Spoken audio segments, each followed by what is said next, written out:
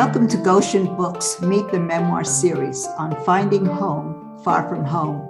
I'm your host, Leanne Wakabayashi, and I'm thrilled to be welcoming one of Japan's best loved and best known writers in the English language, Suzanne Kamata.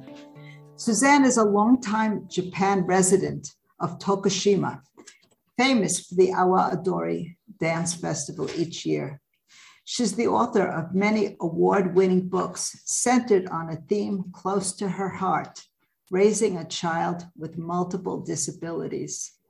As the mother of twins born extremely early, her daughter Lilia is both deaf and has cerebral palsy. But that hasn't slowed mother or daughter down. In fact, they've taken Lilia's wheelchair along for some amazing rides. In a quest to satisfy Lilia's desire to see the world, she came up with the idea of writing a mother-daughter travel memoir. The result is Squeaky Wheels, travels with my daughter by train, plane, metro, tuk-tuk, and wheelchair. This book was written with the support of a grant from the Sustainable Arts Foundation. In manuscript form, it won first place in the memoir novel category of the Half the World Global Literati Award. And since publication has won numerous honors, including the 2020 CIBA Harton Award, the 2019 Living Now Body Award, a Silver Nautilus Book Award, and a Next Generation Indie Book Award for Travel. I am so thrilled to introduce you to Suzanne Kamata. Great to see you. Thank you so much for having me. It's always great to talk to you. And it's great to talk to you too. We've known each other for decades, from before we had children even, and our children are similar in these age bracket. I've had the pleasure of visiting Suzanne in our home in Tokushima during the Awa Adori dancing festival, which was an amazing time, and meeting Lilia on many occasions. And so reading Suzanne's story, I'm a little bit biased because I know the family and I know Lilia. And it's so, when you know the family member, it's a different kind of read. And the joy in a really well-written book is that you find out things you never knew. You just had no idea about. And so that is what makes Suzanne's memoir about her life with her daughter, and especially traveling with daughter, so chock full of golden nuggets. And what I like to ask you from the beginning is about your ability to just rise up and take a positive outlook on whatever life throws at you. Because yes, we could say that this is a talk that's kind of niche interest to families who have family members in wheelchairs or struggling with some kind of disability. But I really feel that this is a story about resilience and about having a positive attitude in whatever life throws at you. And I'm wondering, you said something interesting before that I'd like to bring up, and that is that you use writing to work through your feelings. I wonder if you'd want to comment on that, Suzanne. I think a lot of writers do that. Like many writers keep journals, and non publishing writers keep journals.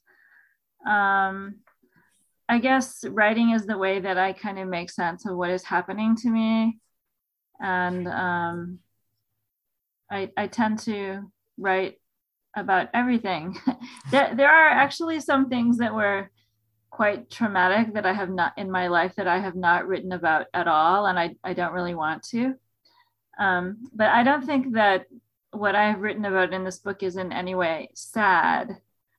I think more I was trying to show that like when some people look at a child in a wheelchair or, someone who's using sign language and they feel distant from them, they might just see the disability But I was keen to present Lilia as a well-rounded, relatively normal teenager, which is what she is to me, that we have arguments, and she has a very strong will, and she has, dreams and hobbies, and just like anybody else.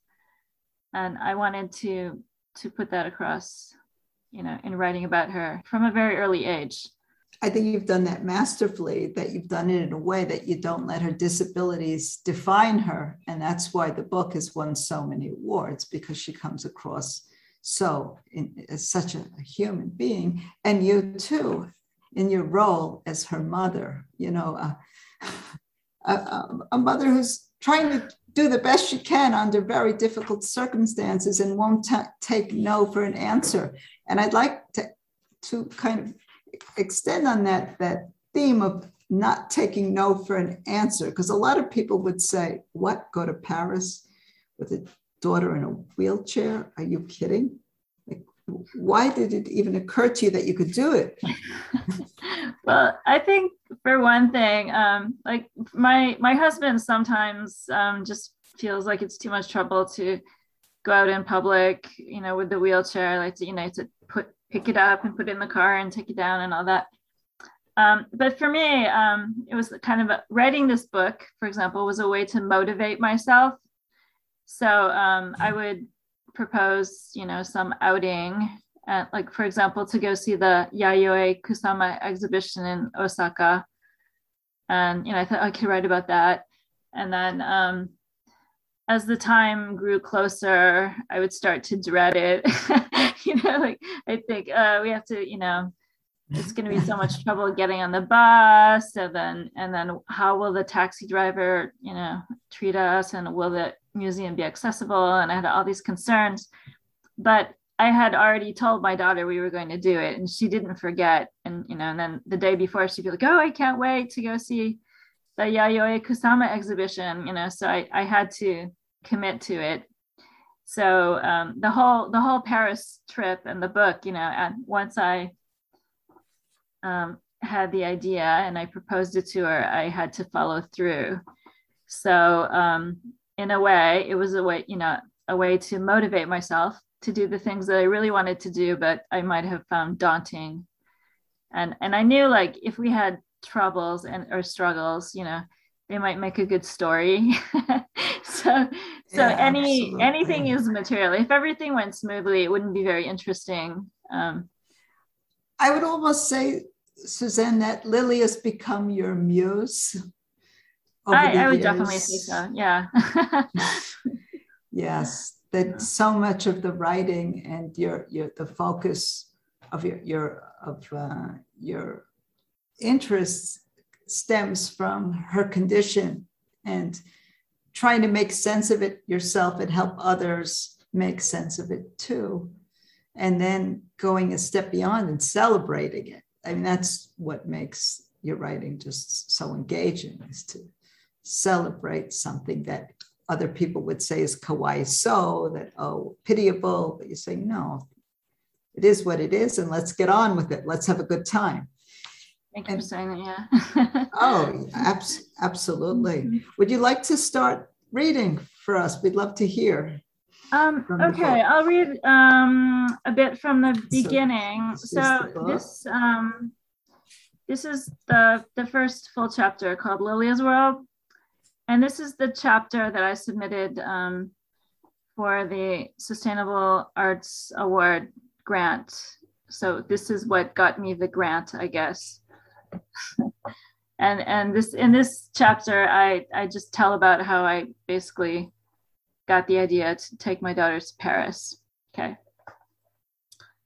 My 12-year-old daughter, Lilia, wants to go to France. She plucks at her shirt and signs that she wants to go clothes shopping in Paris, fashion capital of the world. She gazes at me with her brown eyes, puts her hands together as if to pray, and says, "Iai, ikitai, I want to go." In truth, I would love to take her.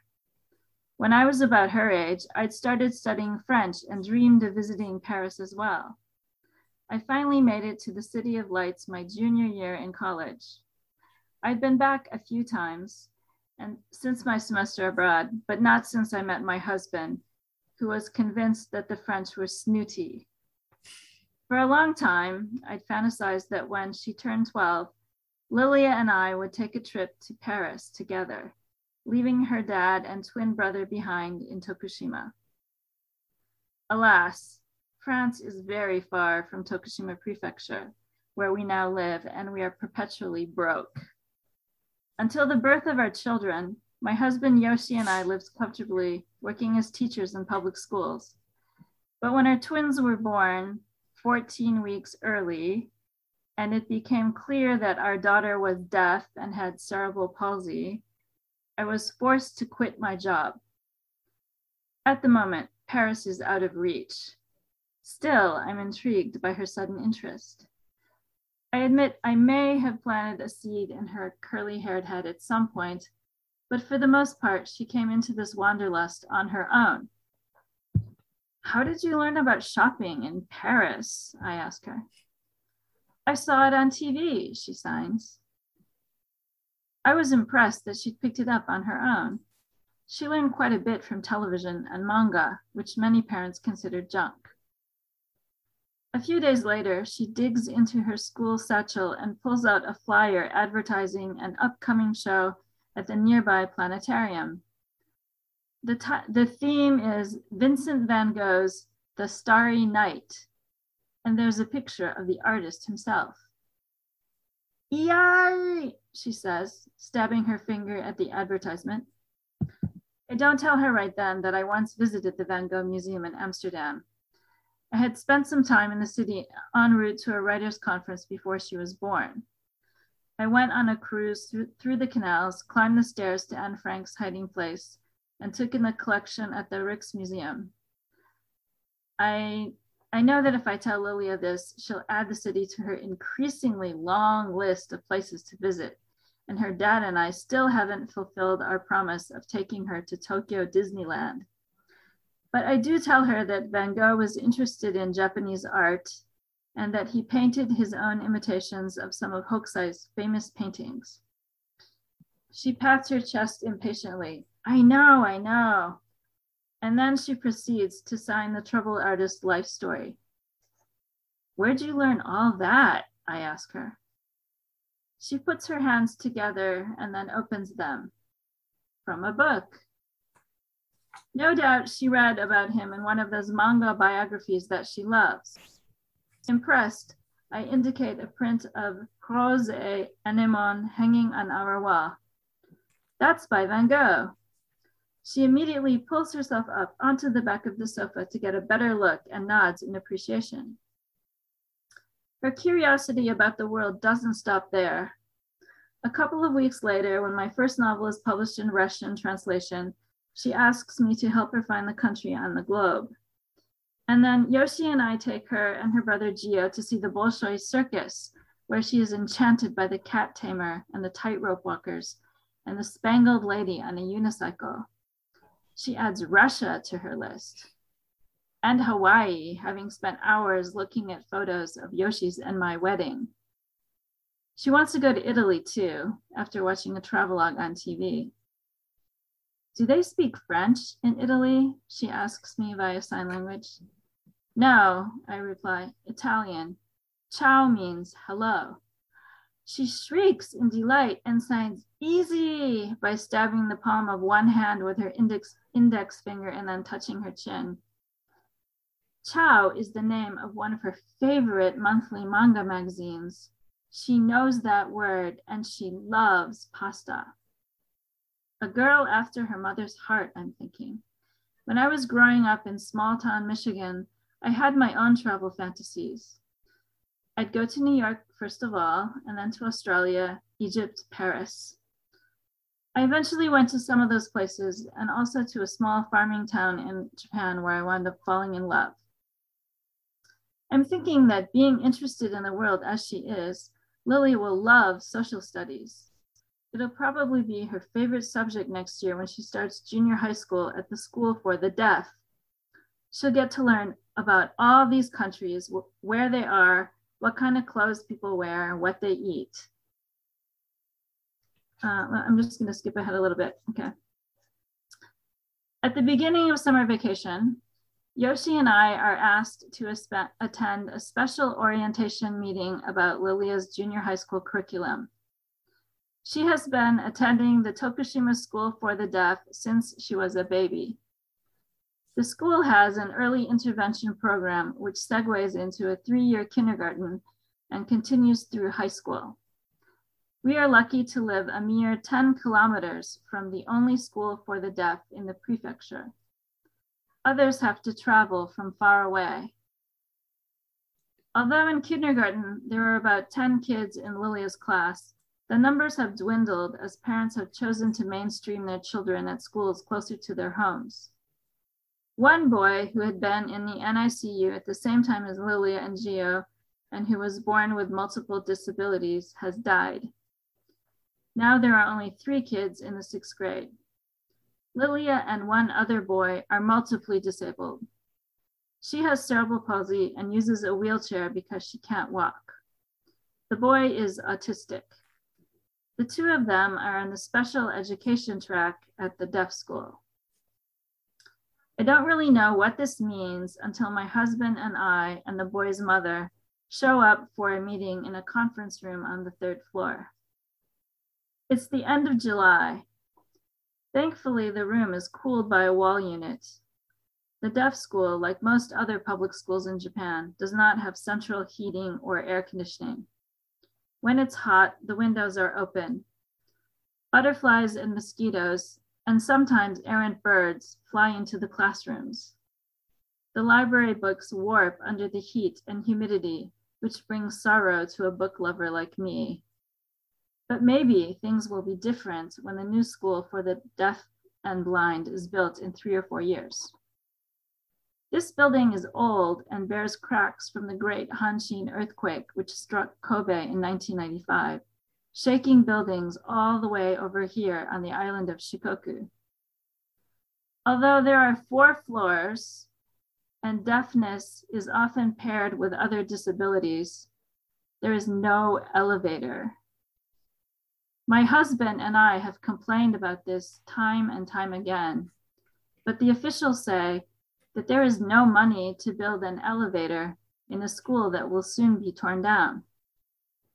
Why don't you send your daughter to the school for the handicapped, they ask. If my daughter is going to any other school, I would want her to go to a regular public school, not a school for the physically challenged. But we insist that what is most important for our daughter, a bright, gregarious, sometimes lonely child, is communication. My husband, who no longer works at the high school where he was a baseball coach, currently teaches at the school for the handicapped, recently renamed the Special Support School in a bid for political correctness.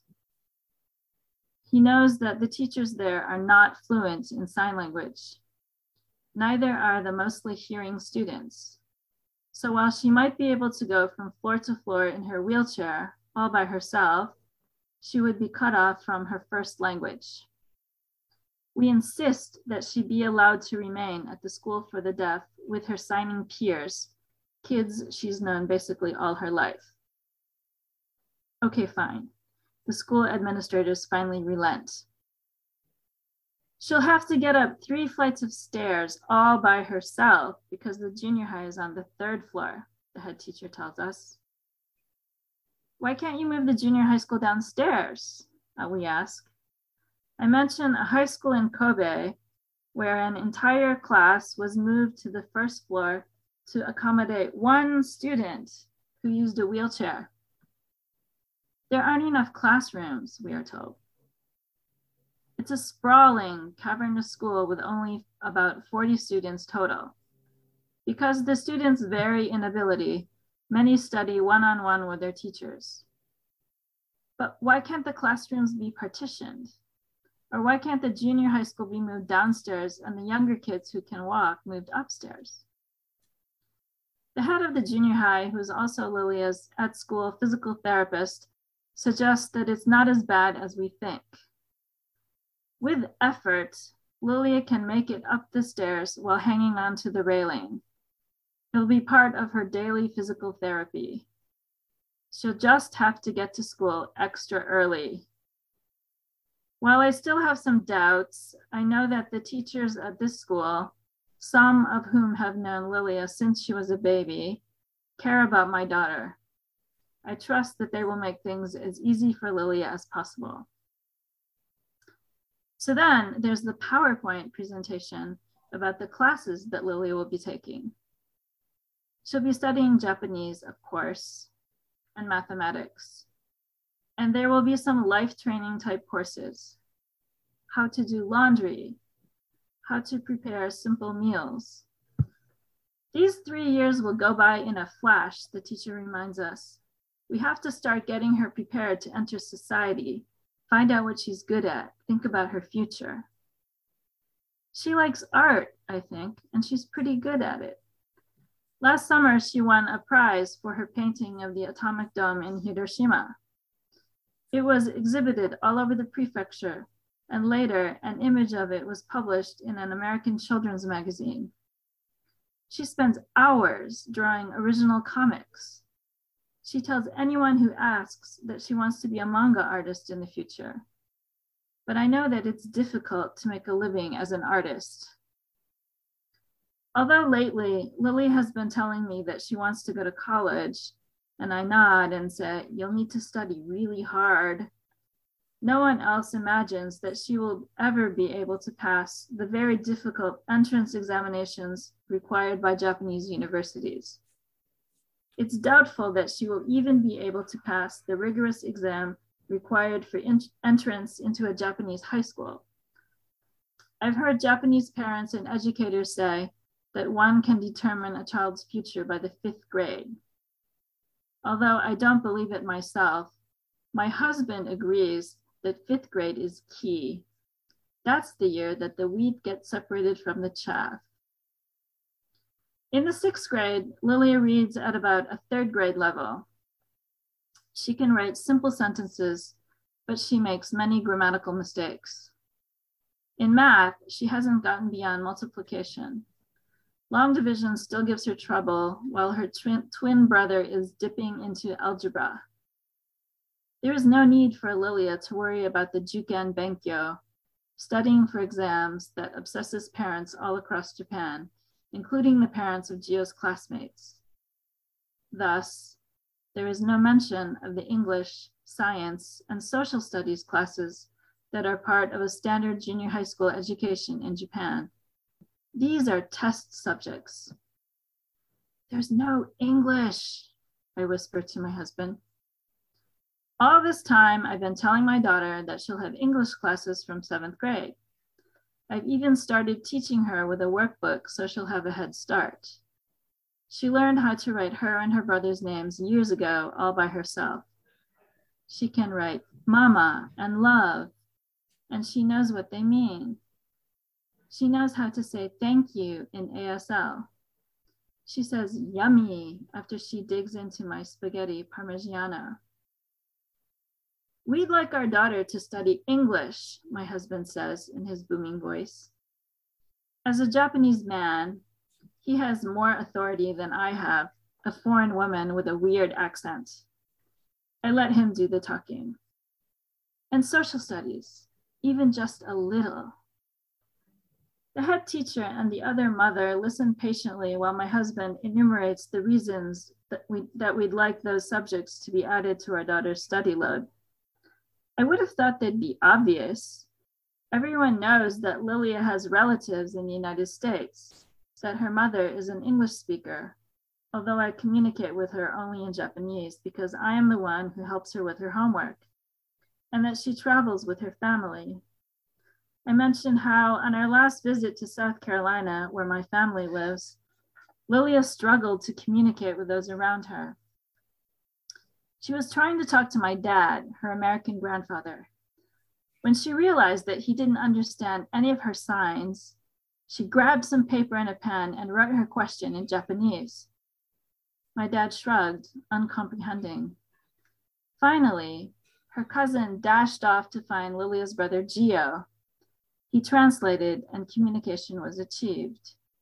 Phew. During that visit, Lilia looked up English expressions on her electronic dictionary, demonstrating her eagerness to use the language, to communicate. She wants to learn, I tell the head teacher.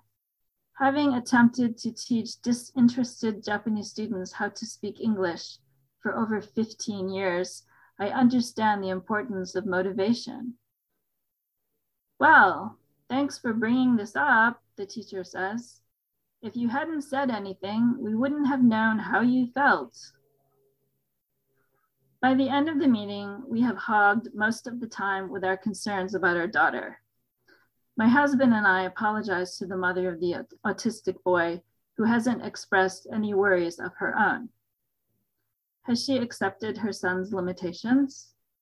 Does she think we are being unrealistic?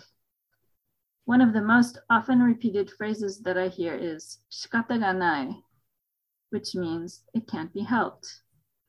To me, it's an excuse to do nothing, to fail. But there is also a do or die spirit here. Think of kamikaze pilots. Although we have made our wishes known, my husband, a veteran of the Japanese education system, is pessimistic. He doesn't believe that the curriculum will be changed. It's too much trouble. The teachers are always too busy.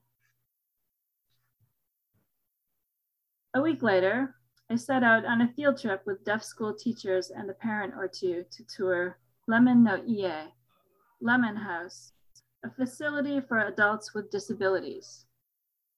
I have mixed feelings about this outing. On the one hand, I am interested in the lives and times of those with disabilities in Japan.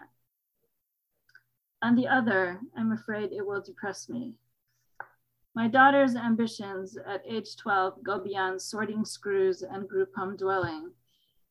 Every day, she shares with me her dreams of marriage and children and drawing manga and studying English, and of course, traveling to France. Her father expects that, as an adult, she will live in the bungalow originally added onto our house for my mother-in-law. You have to tell Lilia that she won't be able to get married, Yoshi says. She needs to face reality. Meanwhile, I'm always trying to figure out how she can get off this small island and achieve her goals. I know that there are many people with cerebral palsy who have jobs, live independently, fall in love, marry and raise children. Japan needs to change, not my daughter.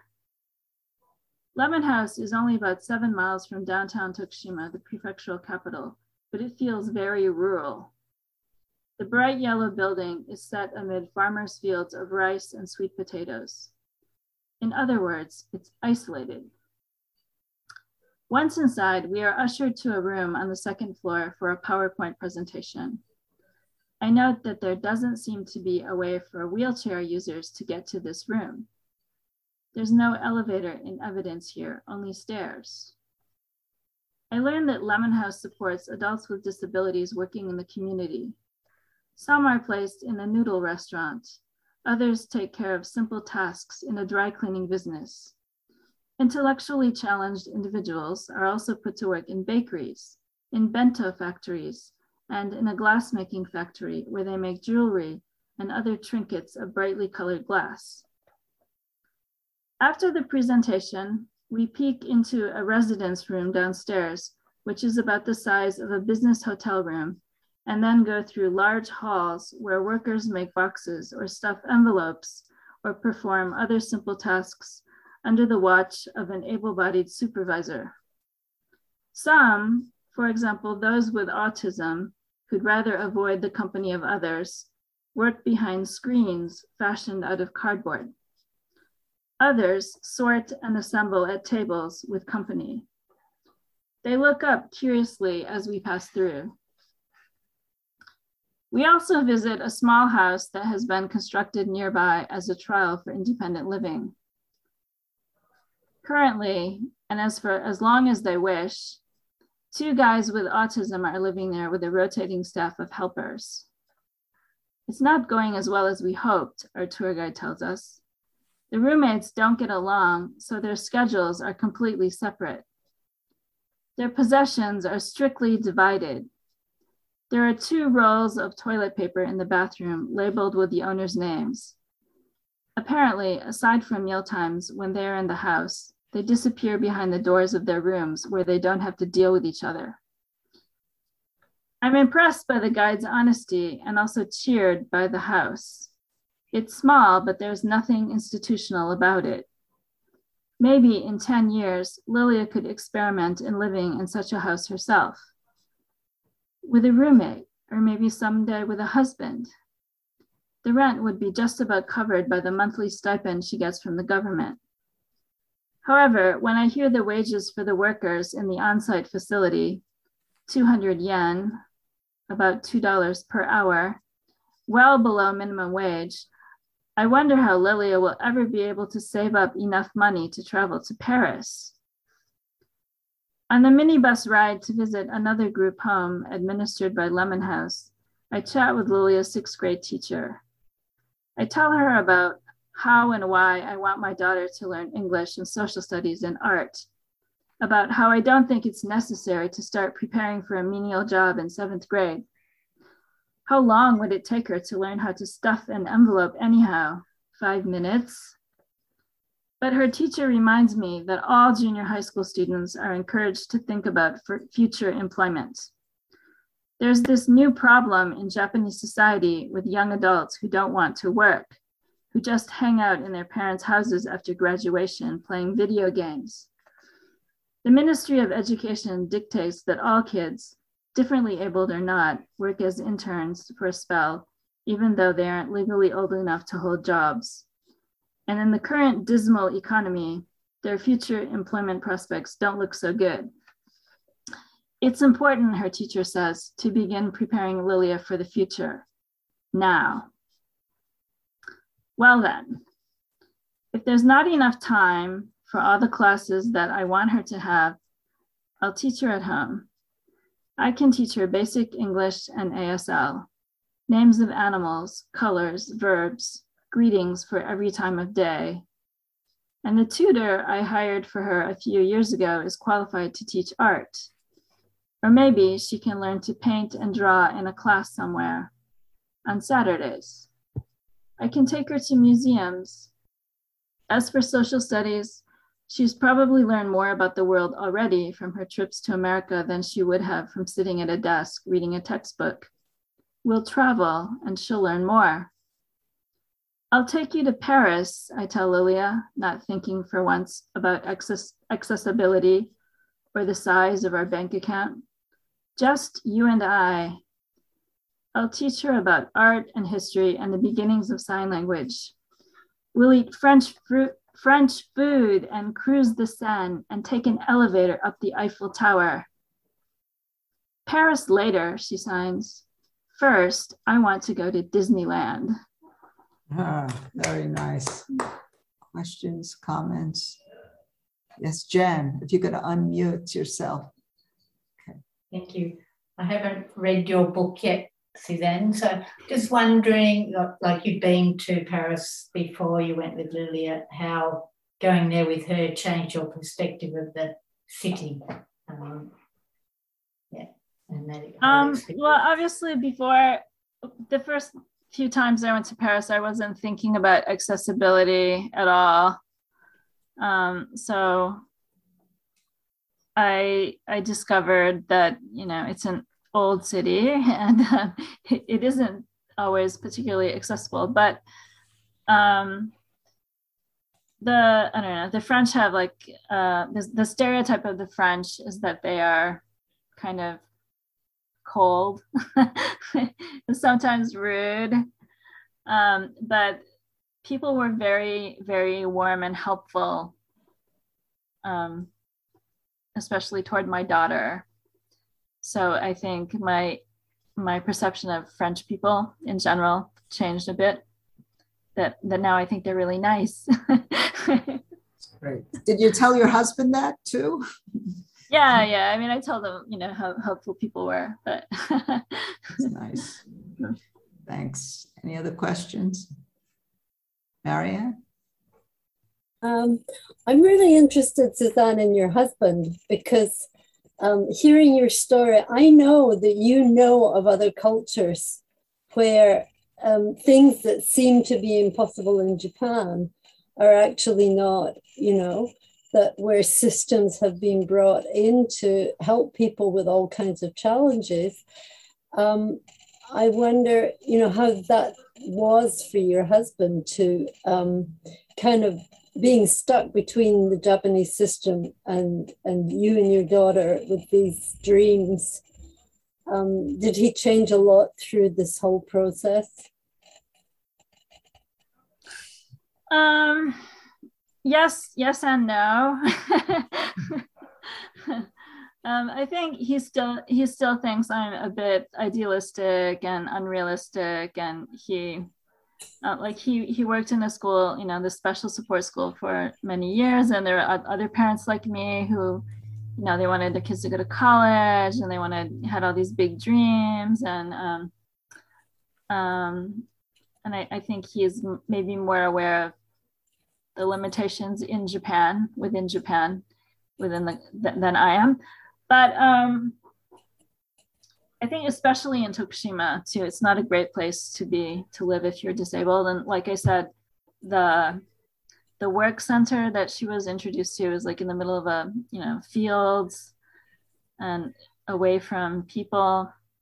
And he kind of realized that Tokushima wasn't the best place for her to live. So I think initially he expected she would live with us forever, but then he realized maybe living someplace else more accessible would be better. So now she's living in Kyoto, actually. Oh yeah. Like more, she's living in sort of a like a group residence. She has her own room, but she's living more or less independently. Mm-hmm. And he's all for that now. So that's I think it was partly me pushing for her to get out into the world, and him seeing that it's possible. Yeah, I know, having heard about, for example, in America, there's a really famous deaf university where, there are so many things that are possible. Right. She does have other disabilities as well, though. So she has, some learning disabilities and, and mobility issues. So it's kind of complicated. Like, I think if it was just one thing, like just being deaf, it would be a lot easier. Or just using a wheelchair and not being deaf, it would be easier. But having more than one disability complicates things greatly. Sure. And could I ask you one question about Paris? Because it intrigued me very quickly. Did you manage to ride on the metro? We did. Because my memory of the Paris metro is, I don't think that they're very user-friendly, right? Well, in the very first part of the book, I opened it with us being stuck in the metro and not knowing how to get out of the station because there were no elevators. So yeah, but I'm not going to spoil the books. Oh. That's an achievement, to go to Paris and ride the metro. We did all the things. So Suzanne, one of the things for me that made the book universal was this message that kept hammering on, which was planning. How life is so much more pleasant with a little bit of planning, or a lot of planning. And this trip to Paris was planned to the nth degree in order to make happen. And I think this is a message for all of us, especially people who tend to be spontaneous and want to just do things off the cuff. And your life, were you like that before you had kids, more spontaneous, or were you more of a planner? No, the first time I went to Paris, I deliberately didn't make any plans because like my brother had gone to Europe and he just backpacked around, and as far as I could tell, he never made a reservation or anything like that. And I wanted to do the same thing. So this was my first trip abroad solo, and I was going to be studying at Avignon, but I went a week early so I could spend some time in Paris. And I didn't make a hotel reservation or anything like that. And then I arrived in Paris in August, and there was, for some reason, like all the hotels were booked or something. and I was jet lagged, and I was tired, and I had a bit of French, but it wasn't quite fluent then. And I remember just sitting on the curb and wanting to cry because I didn't know where I was going to sleep that night. So I've been maybe a bit more of a planner since then. But Really, so you think that was a turning point for you, that experience? I think since then I've always made at least a hotel reservation. Yeah. There's that beautiful scene in the book where you and Lilia ascend the Eiffel Tower to have dinner, and how you had bought your dresses and your shoes, and you were all put together for this exciting dinner out. So that to me was also the ultimate planning, that it wasn't just about wheelchair accessibility, but it was about having fun together. And that to me was so moving that you'd done that. Was that at Lilia's instigation or yours to have that dinner in the Eiffel Tower? It was mine. I thought, I just thought it would be special and fun, and it would be like it could be like the pinnacle of our experience. And it was great. Yeah. I think she probably would have been fine just eating at McDonald's or something, but I wanted her to have that experience. It seems that that's something you're really gifted at as a mother, is planting elegant memories in her life story, giving her these elegant, exquisite moments that do you find that they keep raising the bar, that the more that, if you give her champagne and French food at the Eiffel Tower, then what is she going to want next? Is that also part of the story? I think really Lilia has kind of simple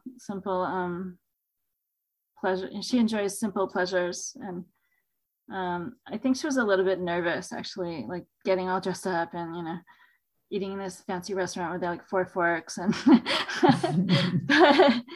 but I don't know. I mean, she's very, you've met her, she's very curious and open, and she sees the cherry blossoms in the spring and she's excited, and it's easy to please her. So I would say she would probably be happy with any new experience. That's lovely.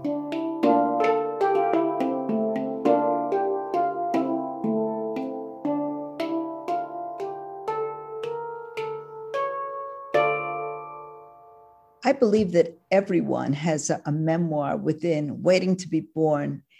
And we can look back on our lives with gratitude and pride for growing beyond the limitations that society and our family background may have put before us, to discover the blessings of a life outside the comfort zone, to share stories that can inspire the friends and family who may not have understood us till now, and the many who have walked in our ways and are much in need of a role model. To call yourself a memoir writer begins the day you commit to telling your story. That's why I started GoshenBooks.com, to provide you with the tools and the incentive to complete your memoir.